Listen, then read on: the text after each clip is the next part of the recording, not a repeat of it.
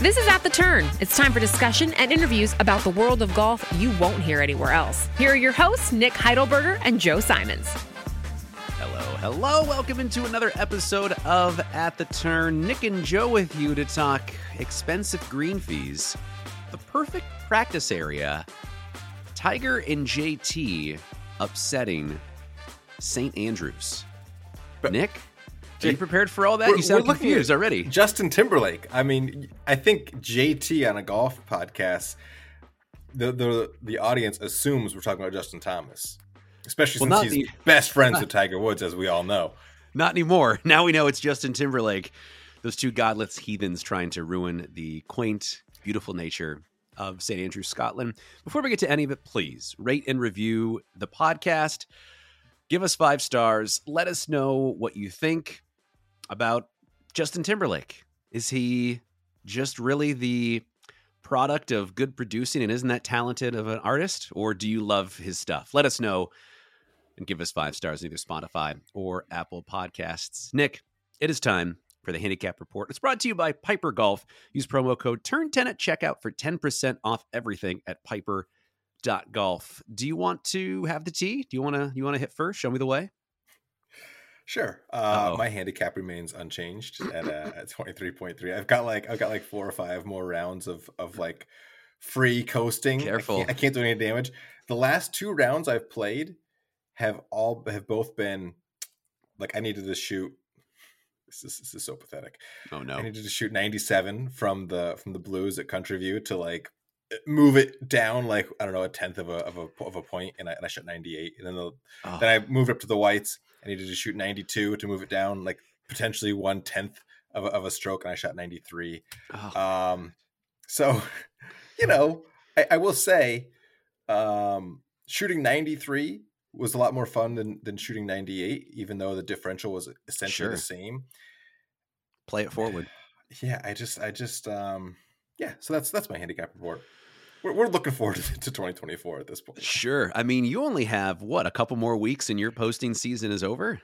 Yeah, November 15th, and this week is a bye week. Oh, sure. What do you just too many Halloween weekend, I'm sure grandmother-in-law's 90th birthday celebration. So that trumps Nick's 90th round in the 90s this year. My handicap went up again, unfortunately. Look, I'm still a single digit handicap. I don't really think I'm threatening double digits as long as I don't play a lot between now and the end of November.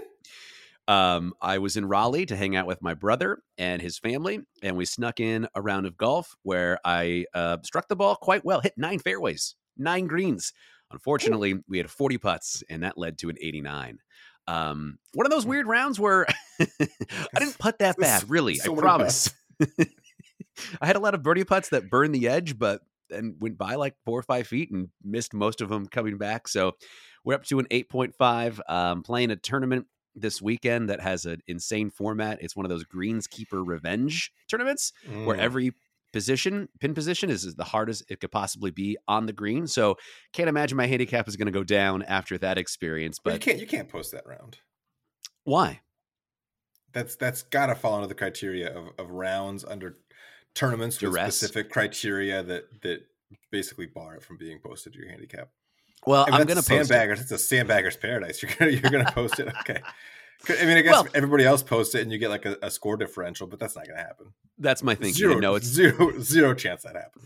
Well, I do have evidence that it's not going to happen. As last year I played in this tournament, did post the round, and I like gutted out an 81, and I'm like, with the player's course correction, we're going to be in good shape. And of course, no one did a player's course correction in it.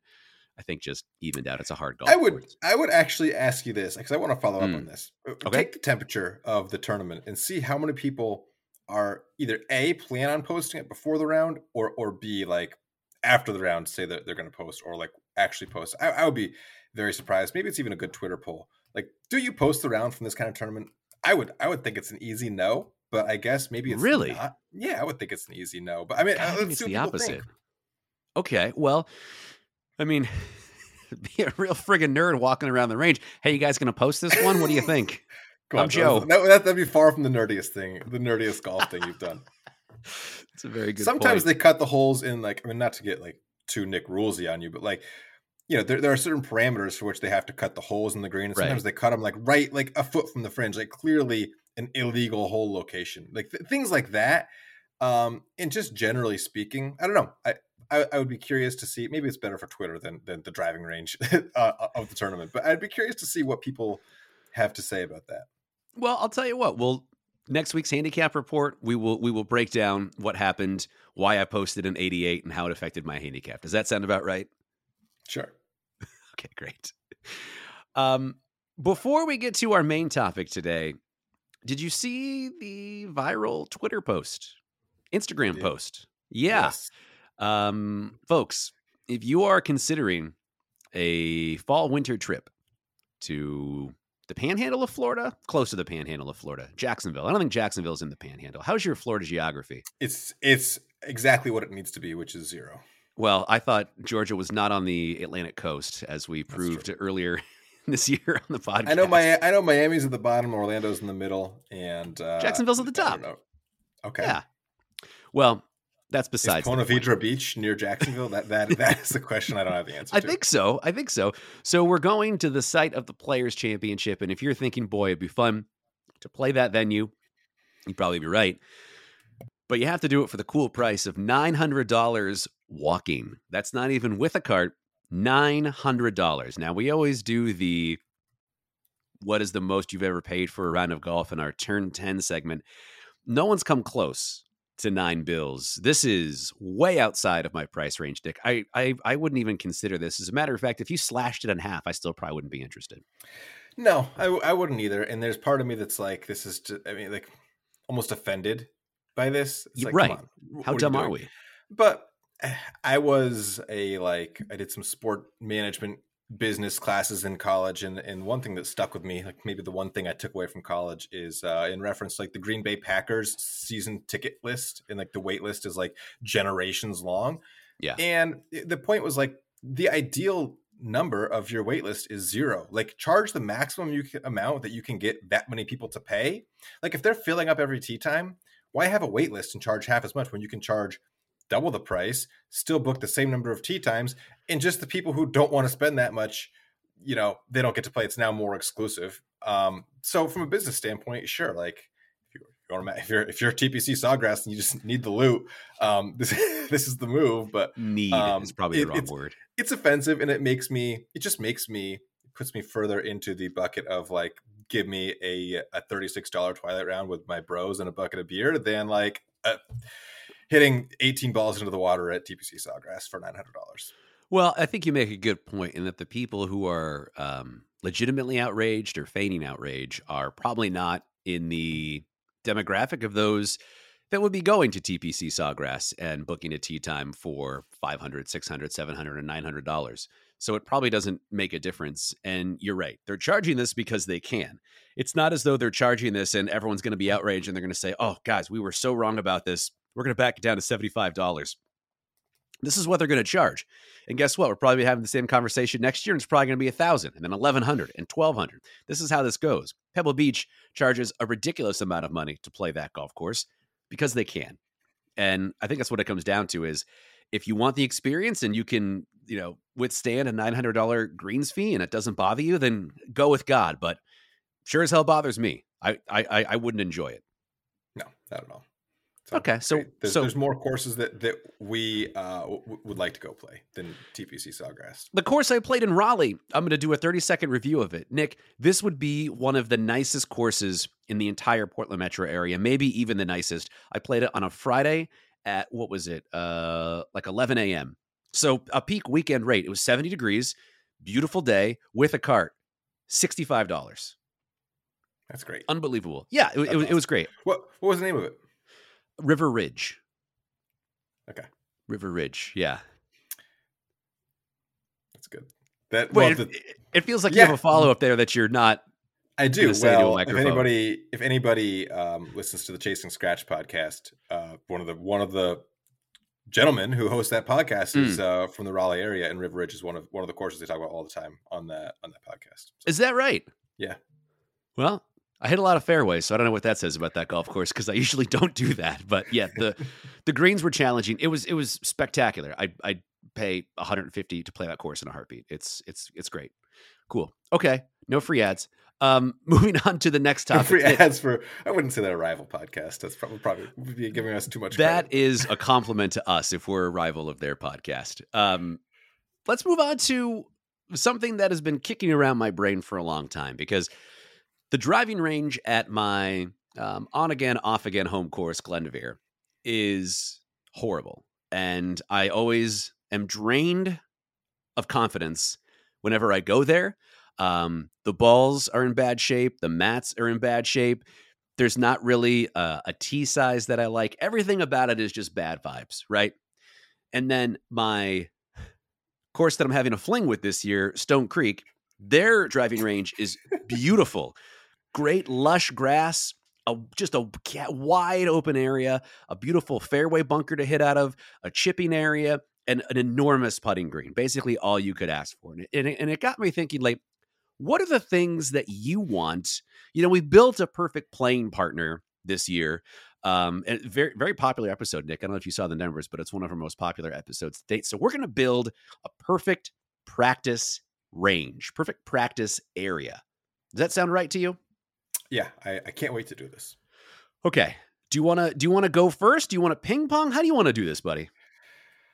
Let's just kind of go. Let's just rip. Let's just have a conversation about the perfect practice area. Number one, the thing that I loathe when I go to a golf course is the sign next to the putting green that says no chipping.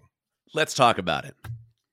Let's talk about this. Why? So infuriating. Why can't we chip? Nobody's putting like ball marks into a green from 2 yards away from the fringe. Like, yeah. It doesn't make any sense. And also like, if you're getting ready for a round of golf, like say you left yourself, you're checked in, you got your shoes on, your clubs are loaded up, you've got 20 minutes to like do your stuff before you get onto the first tee, you're going to need to hit some chips. Like, you don't want to be like 7 yards off the first green and be like, well, I really practiced my putting stroke, but I haven't hit a single chip today because of that damn putting green. Like, it doesn't make any sense. Chipping might be the single most important stroke you can make before your round if you are limited in time.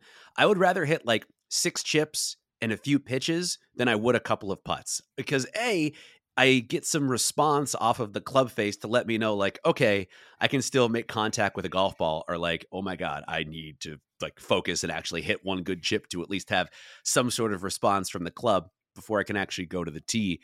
And you're right. The notion that someone is going to take like a significant divot out of the ground when making a chip stroke is insane. Don't let that person on a golf course. Like, why are they here? If someone is taking like a big flop shot or like trying to take a divot close to the green, then that person is going to destroy the golf course. And our concern should not be the practice area. It should be, why is this person out here to begin with? The no chipping sign doesn't make any sense to me. And I'll take it one step further. If you have a green that is dedicated just to chipping, why can't we maintain, and this is more challenging, why can't we do a better job of maintaining the grass on a chipping green? Because there are dedicated chipping areas. And you know what? Sometimes I want to like try to knock in that 2.5 footer, 4 footer to give me a little confidence. I know it's asking a lot, but I would like to have it reciprocated, right? The putting green you can chip, the chipping green you can putt. It's not too much to ask for, because those two things they're not even closely related. They're like part and parcel. In the same. Yeah. Yes. It's they're salt and pepper. Like, how do you decide if a chip was good or not? Well, did you make the putt? Right, exactly. I mean, that's really the only barometer that matters at the end of the day. That's right. Guess what? I stubbed a chip and I just got it like 2 feet onto the green, but I made a 30-footer. Hey, it's an up and down. It is. It's an up and down. I'm glad that was the first one, because that was a very important one to me. Now, this one I don't know if I've verbalized it to anyone before, and I don't know if anyone else experiences this, but the size of a rubber tee. I find that it is so rare that I find a tee that is the right size, a rubber tee that is the right size for a driver, a long iron, a fairway wood. All of them are wrong. They're all too small or too high. And I don't know if this is a me problem or if the different marks, like I think they're built in 1/4 inches, and maybe that's not the right variance between rubber tees. 1/4 inch is a lot when you're talking about like tee height. Truly. And so I usually have a driver tee that's too high, a fairway wood tee that's too low, and a long iron tee that's too high. And I just kind of like, adjust my swing. That's probably not the best way to practice. Probably is the it? worst thing to do before your round. Yeah. Do you struggle with this also? I've struggled with this zero because of the fact that these types of hitting facilities are not something that I frequent. So if I do hit any balls before a round of golf, which I haven't done in months, it is from like a patch of just like shitty grass behind the putting green into some woods that separate the golf course from a shooting range at Country View. And I haven't done that in a while. Gosh, I probably should. Right. This is tied to the topic because I don't put enough practice in or warm up before my rounds, but my last 3 or 4 rounds, like I've started triple, double, triple, and then gone on a streak of like 9 straight. Like I did that and then made 5 straight pars the other day. And it's like, and like the other day, same thing. And it's like, if I just showed up to the first tee ready to play, like maybe I could shoot a decent score, but like a good practice facility would go a long way. Like hitting balls into the woods adjacent to the shooting range is not getting me ready to play a round of golf. Doesn't really help. No, it doesn't help. There's a few driving ranges out here where you land in either water or artificial turf. And I think that it's not ideal. It's not like a huge make or break thing, but not understanding how the ball responds when it hits the ground is a big component of golf. Like I have to know what it's actually doing. And not getting that response is not ideal. Again, we're building an ideal practice area, and that's not ideal to me. Have you ever done one of those floating ball driving ranges? I haven't. I definitely they're fine. They're kind of. I definitely see what you're saying. That like you want to really know what it's going to do. I think for me, a practice area. It depends on if we're talking about a warm up before a round or practice. Like I'm here just to practice for an hour and work on something. If I'm warming up before a round, all I really want to know is where the center of the club face is and like what my swing is doing and what I need to do to hit it okay. Yeah. So I don't really care what the ball is doing when it lands. I mean, like, look, when you're just trying to shoot a score that will lower a 23 handicap, what the ball does when it hits the ground is not even a consideration. I tend to bend the ball, right? Pretty severe motion in my ball flight usually. And when I am confined to okay, perfect example. When you see Instagram videos of driving ranges from Japan or Korea, golf crazy nations where they have very urban driving ranges. They have like often very narrow, like double, triple decker driving ranges. That's my worst nightmare if I can't be directly in the middle because I want to try to curve the ball left to right, curve the ball right to left, and try different things, especially when I'm practicing. The straight ball is not my specialty, so daddy needs some space to move the ball. And so if I have a very narrow driving range, that doesn't work well for me. What do you think? No, I agree with this one. Space, like in all dimensions. You need space, you need width, you need depth. Our favorite golf course, U of I golf course, irons only because it's like 210 yards long, which sucks too because you go and your first like 6 holes, like there's like 3 par 5s in the first 7 holes. You really want to get some driver rips out there. You also need like space from the people around you. There's nothing worse than you especially a packed driving range like that. How do you focus? Like how do you get any better at the game of golf when there's like people like 2 feet on every side of you? Well, for me, look, this is a left-handers thing, I think, predominantly because you actually have to worry about your safety and the safety of your equipment. I actually don't mind. I'm pretty locked in on what I'm doing. I don't really give a shit what people are doing around me on the driving range. But as a lefty, like I saw a video the other day of some lefty taking his club back and a righty taking his club back, and his driver shaft just snapped in half. And he's like, "What the hell do I do now?" Yeah, that's what I deal with every day. Stuff of nightmares. Let's see. Oh, this is a good one that you put. The cost of range balls. Oh my God. Range balls. Apparently they're getting out of hand. Again, I haven't like literally in the last When's the last time you practiced? 3 or 4 years, I've like gone to a driving range and like purchased a bucket of balls one time. But I do see all over social media like $15 for a large bucket of balls. Like, is that Whoa. what people are paying? What are you It's paying not what these I days? pay. No. I don't buy a large bucket because my body can't handle it, but I usually buy a medium, and it's like, I don't know, 7.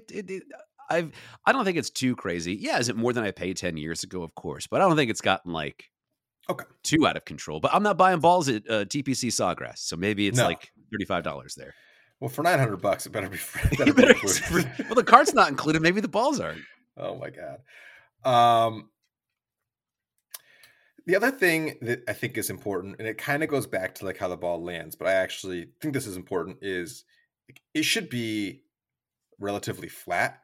Like if you're hitting balls into like a huge uphill or a huge downhill, Yeah. because you put targets on here and you need to know, like, if I'm trying to hit a 125-yard shot, like if it's going 150, that's a problem. And if it's going 100, that's a problem. And if there's an extreme slope one way or the other, you're really not going to be able to tell how far it's going.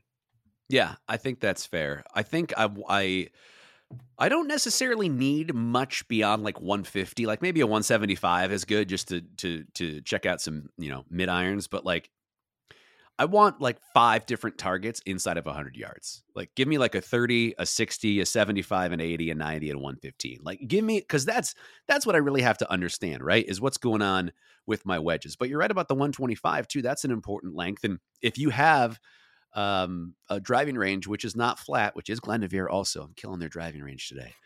You're sort of hitting down, and then it sort of flattens out after a little bit of a downslope. So it is important because you need that feedback. But by the same token, Nick, sometimes range balls are so crappy that you can't really get like good feedback off of that, right? Like if you normally hit your 8-iron, let's just say 160, and you're hitting it like 145 consistently with the range balls, you can say, okay, well, that's probably not me. It's probably the equipment that I'm using right now. Yeah, range balls will definitely take some distance off of every shot, but at least having, I don't know, it seems like having a flat range is pretty helpful. Like putting greens specifically, it needs to be consistent with the rest of the greens on the course. Like if the speed is way different, or if like if they mowed that day the 18 greens, mow the practice green. Like you need to actually calibrate what you're getting yourself into. There's nothing worse than like hitting it great on the practice green and then like blowing your first putt like 10 feet past because like the greens in the course are like 3 feet faster on the stem. I do. I'm smiling and laughing because I do. I first of all, I agree. I do think that is one of the most common things that people, right or wrongly, true or false, cite as a reason for poor putting. Right, like your buddy who's maybe not that good of a putter. He leaves like the first 5 short or blows the first 5 by, and it's like, the putting green wasn't like this by the clubhouse. And it's like, no, you're just not a good putter, dude. So I do feel like it's a great alibi, but I agree. It is frustrating, but also, by about the second or third hole, you should probably have a decent idea of what's going on out there. But by and large, I agree. We're building a perfect practice area. Right. I think that's really all I had. Just those 7 things, and I'll have a perfect. I've got one area. more. And Okay, this great. is something that when I'm in the midst of making a triple bogey for the 7th straight week in a row on the first hole, I think about all the time. Uh-huh. In one day this summer, Brian Romy sent us a message, something in our group chat. And it was a golf course with like basically a 0th hole, which was like a practice hole that you tee off on like a regular golf hole, but it doesn't count on the scorecard. And you just play that before your actual hole. And like that, I would take 7 days a week over just like a standard practice area, because you can hit a driver or two, say you have like 15 minutes to play this hole. So you can hit a few shots on each hole, like hit a few different clubs, hit a few different shots into the green. Maybe it's like 325 yards, a couple chips, a couple pitches, a couple putts, and then boom, you're right on the first tee. I think that would be incredible. You would have the opportunity to try a variety of shots. You would have the opportunity to like get your way into the round. The only thing that I worry about is like, and maybe Romy explained this and I just missed it, but like, does the starter send you off on hole 0 and then you're just like into the golf round? or is like hole 0 optional and then you start on 1? Because I would almost think you would have to have some sort of marshal or organization on hole 0 to send you off on your way. Otherwise, someone's just going to like drop 5 balls in the fairway and just start taking their time, and then it's going to really stack things up. It's got to be part of the round, right? There's got to be like, hey, if you're going to play hole 0, you've got 12 minutes before your tee time, and you still need to make your tee. Like say your tee time is noon. Like, okay, at 11:48, you can start using this hole, and you still need to be on the first tee at noon. And who cares what you do between now and then? I don't know. There would have to be. I don't know the logistics behind it, but you'd have to have like some sort of time limit. I guess it would have to be staggered with the tee time starts, because if you have 15 minutes for the practice hole and tee times are every 8 minutes, that's not going to add up. So I don't know how you do it, but I love that idea for getting into a round, because it's no matter how many balls you hit on the driving range, like being on a golf hole is the only way to get into your round of golf, at least for me. So I'd rather do that, hit some shots where I feel like it's for keeps, but it's really not, and then start my round. I completely agree. There's nothing better than a first hole in a real round of golf where it's wide open. It's such a relief. It's such a relief to just be able to hit the ball anywhere on the first hole and be like, well, I'm going to be fine. I can really get into the round that way. This tournament I'm playing this weekend, there's some scary holes. It's a shotgun, and there's some terrifying holes you can start on. And I'm just bracing myself that I don't start on one of those and hang a cool 11 on the board to start the day. But maybe starting on a more difficult hole would be better, because what if like you're starting on a wide open hole? Because like I think I mentioned this. I repeatedly making like double and triple bogey in my first hole, sure, like for the last like 6 weeks. But they're easy holes, and I think I walk up to it like, no matter what you do on this shot, like you can't hit it anywhere. I can hit it anywhere. And then I do, and I'm like, okay, I can still make a power bogey, and then I hit another awful shot, and I'm like, it's just like, holy shit! But if you walk to the first tee and you're like, I have got to hit a good shot right now, like maybe that would be a better way to start your round. I don't know. Well, when you do execute a very difficult shot to start your round, it does really jack you up. Like, oh, let's go, baby, let's go. And even if you hit a bad one, it's like, all right, it's fine. Let's just make a double and get on to the next hole. Let's not do anything crazy here. Who knows? We'll see. You want to recap the list? Let's recap the list. So these are the things that makes a perfect warm-up practice area for me and Nick. Space. Varied rubber tee length. That's funny. Varied rubber tee length. Decent mats, which I failed to mention. It's good to have nice mats to hit off of. Grass to land on so you can see how the ball responds. A variety of targets. A green for chipping and putting. Is this our number one? I think this may be our number one. Yes.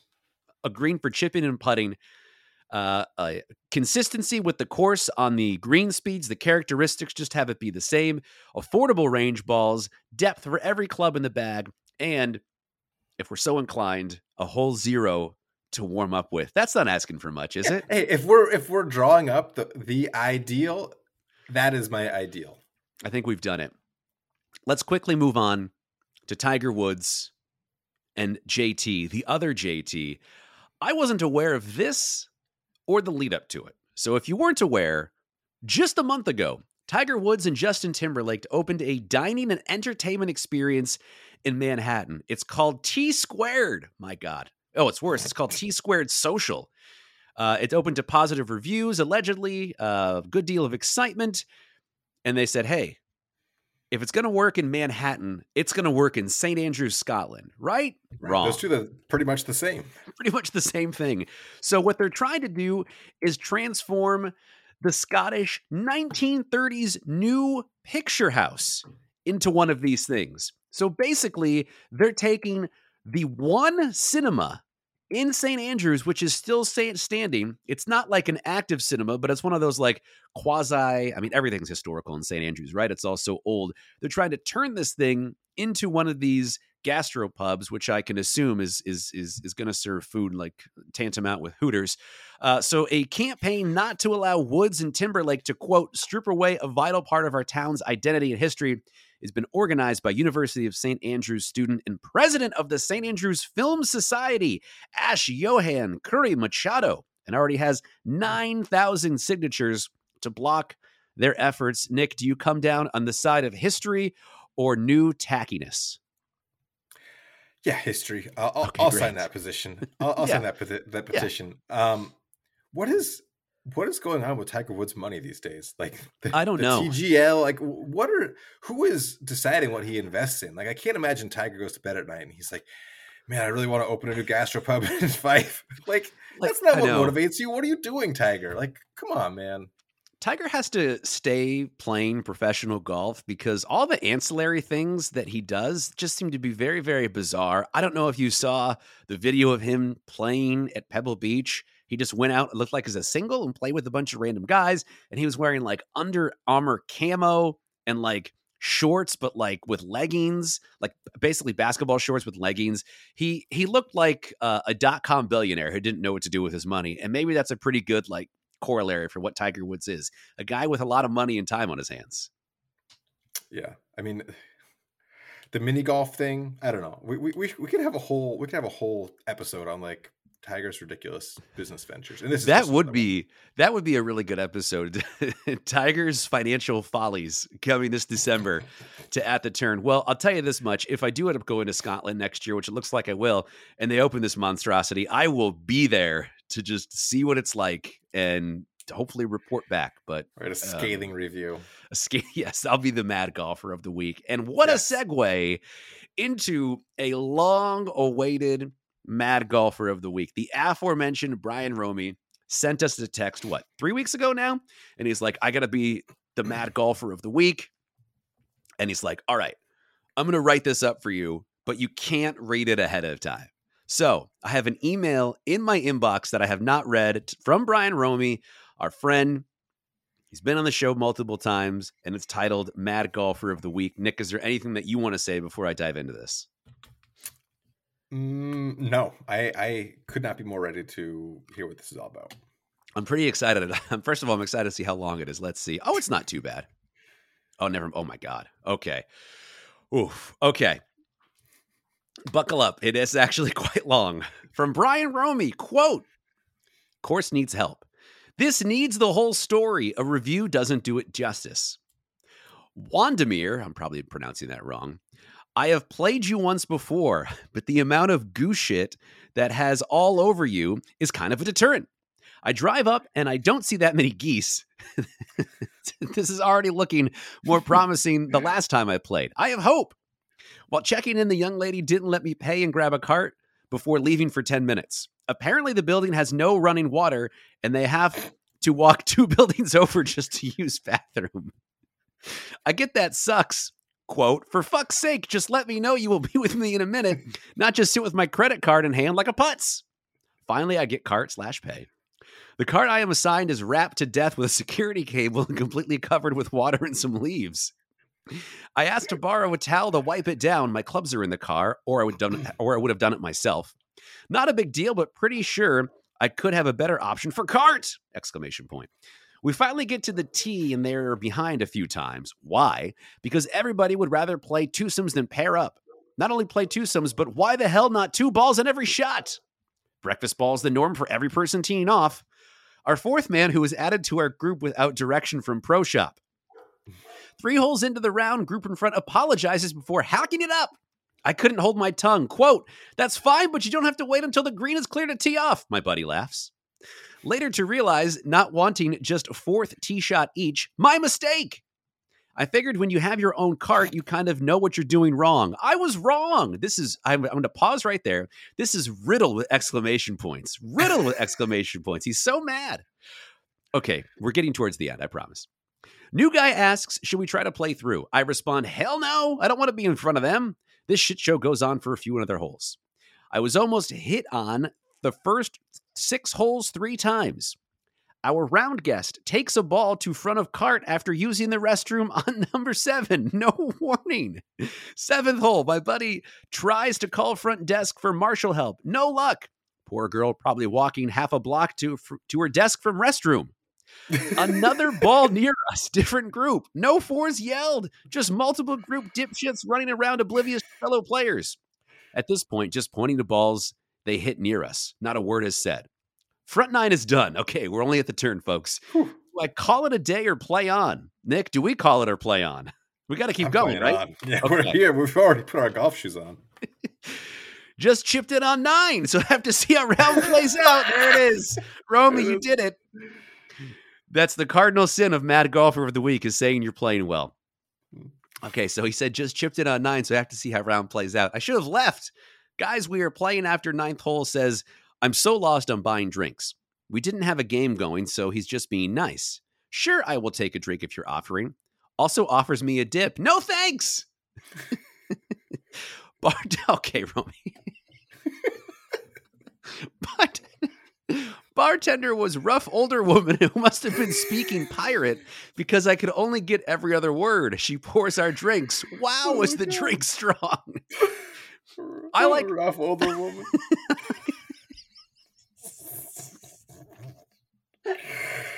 That's somebody's daughter. I calls myself rough older woman. So goddamn funny. Okay, I'm gonna get through this. Wow, was the drink strong? I like a strong drink like the next guy, but not trying to set something on fire. At least they have running water at this building. New guy says, want to take a shot? At this point, I figure at least if it gets involved, nevertheless, we slam them back. All right, we're on 13. We're getting there. We now get to 13. It is now backed up. 3 groups in the par 3. Second trip back to bar next to the 13th tee. Probably a mistake. Pirate lady says, welcome back. Oh, when this round can't get any worse, new guy is a different person. Not even kidding. Direct quote from new guy. Quote, I was trying to spice up our love life and accidentally sent a drunken dick pic to wife's sister. So been on the couch for 8 months.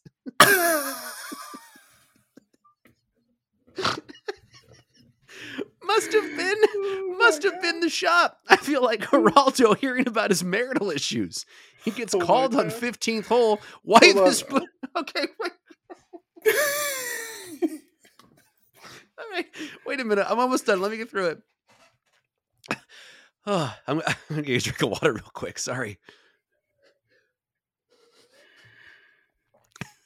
Okay, he gets called on the 15th hole. Wife is putting his stuff on porch. He tells us she's done it before. We've all got that call on the first 15th hole before. She's done it before when she gets mad, he says. WTF, all I can think is, dude, go the fuck home. Golf can probably wait for you, my friend. All right, we're rounding down, winding down. I would have gladly taken goose shit over what happened today. Round ends later, fellas. Good luck, new guy. Spokane, you don't disappoint in how trashy you can be sometimes. I've never wanted to join a semi-private/private more than after this round. Do not take loved ones to this course. They may be killed. 1 star. Wow. Okay, I got a few things. Yeah, where do you begin? My first thing is, I hope the wife, because like I've known families who's like they've got 2 daughters and it's Tanya and Tanaya, you know, or right. Like, how do you accidentally send that picture to your sister-in-law? That takes a special kind. Here's my hot take. It wasn't an accident. Exactly. This review makes me want to play this course so bad. Yeah, I actually want to check it out too. Can I go back to our favorite sentence? Bartender was rough older woman who must have been speaking pirate. Oh my god, rough older woman is okay. Would you rather pay, I don't know, what does this course cost? $45 to play this course, or $900 to play TPC Sawgrass? I mean, to be honest, like, Romy is quote unquote a mad golfer of the week, but a lot of the stuff sounds pretty fun. By the time he's drinking on the back and the guy's like fighting with his wife, he's been on the couch for 8 months, like, now you're into the round. Now you're having a good time, right? Yeah. That feels like a 2-star review. I'm sold on this course for sure. Congrats. Are there any hot deals coming up? For sure this place is on Golf Now. Check them on Golf Now. Congrats, Brian Romy. You are the mad golfer of the week. Well done, Brian. And with that, it is now time for Nick Rules, brought to you by Matchstick Golf. Use promo code TURN20 at checkout. No rough older ladies speaking pirate and Nick Rules. But we don't endorse that statement, by the way. That's just Brian Romy that said that. Yeah, that's not my words. No, I would never say that. I would never. We're gonna go back to practicing because this episode is all about practice. There are rules around practicing on the golf course, specifically Rule 5.2, practicing on course before or between rounds. Quote, practicing on the course means playing a ball from anywhere or testing the surface of the putting green of any hole by rolling a ball or rubbing the surface. In match play, you may practice on the course before a round or between rounds. In stroke play, on the day of a stroke play competition, you must not practice on the course before a round, except that you may practice putting or chipping on or near your first teeing area and practice on any practice area. So, Joe, your Greenskeeper's Revenge tournament, don't even think about going out to the fifth hole and rolling some putts on that whole location just to see how it breaks and how fast it rolls off and how far it's going to roll off the front of the green. That would be illegal. You may practice on the course after completing play of your final round for that day. So if it's a 2-day event after day one, feel free. Yeah, I think that's pretty standard protocol. Match play, you can do it. Stroke play, you can't. That's it. Penalty. The penalty before you wrap us up. Sure. First breach, general penalty, which is 2 strokes applied to your first hole. Second breach, DQ. That sounds right. God, DQ. That's they love disqualifying people in golf, don't they? It's so fun. We're gonna have to at some point. Let me wrap this up. Well, no, I want to keep Nick Rules open because it's Nick Rules adjacent. At some point, we're gonna have to dig into the signing of the scorecards and why that is still a thing. Like, sure, in amateur events, I get it, but like the PGA Tour, every shot is categorized and tracked by an extensive computer system. Why in the hell do these guys need to sign scorecards still? It doesn't make any sense to me. No, I love that. We'll look into it. And that is Nick Rules. So things are winding down. We have a very exciting bit for next week that I thought of too late to get onto this episode. But as it turns out, the Mad Golfer of the Week really swallowed up a lot of the air of this episode. Wow. Brian, he delayed it a little bit. And I was thinking to myself, and maybe you thought the same thing, like, what could be taking so long? Why is he delaying just sending us this Mad Golfer of the Week? And now I understand. That goes into the annals of At the Turn. I feel history. Like he even wrote it in the voice, because like the Mad Golfer of the Week like has like a collective voice, and I feel like he nailed that. He definitely captured it, where it's like it's sort of like stilted and confused, and like the rough older woman, and also him saying he chipped in on 9 were the 2 highlights. Like, just so you guys know, I still have my game intact. Okay, I'm a sub 1 now, so don't think I didn't play well. Yeah, he didn't drop his handicap in there. I was a little disappointed.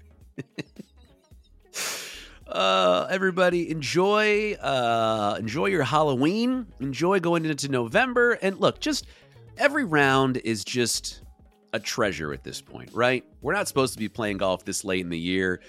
You know, sometimes you have grandmother-in-law's 90th birthdays, and so if you're able to squeeze out, get 9 holes, just go ahead and do it and be appreciative. It's appreciating golf season. Cheers to that. I'm Lacey Evans. Thanks for listening, and we'll see you next time at The Turn.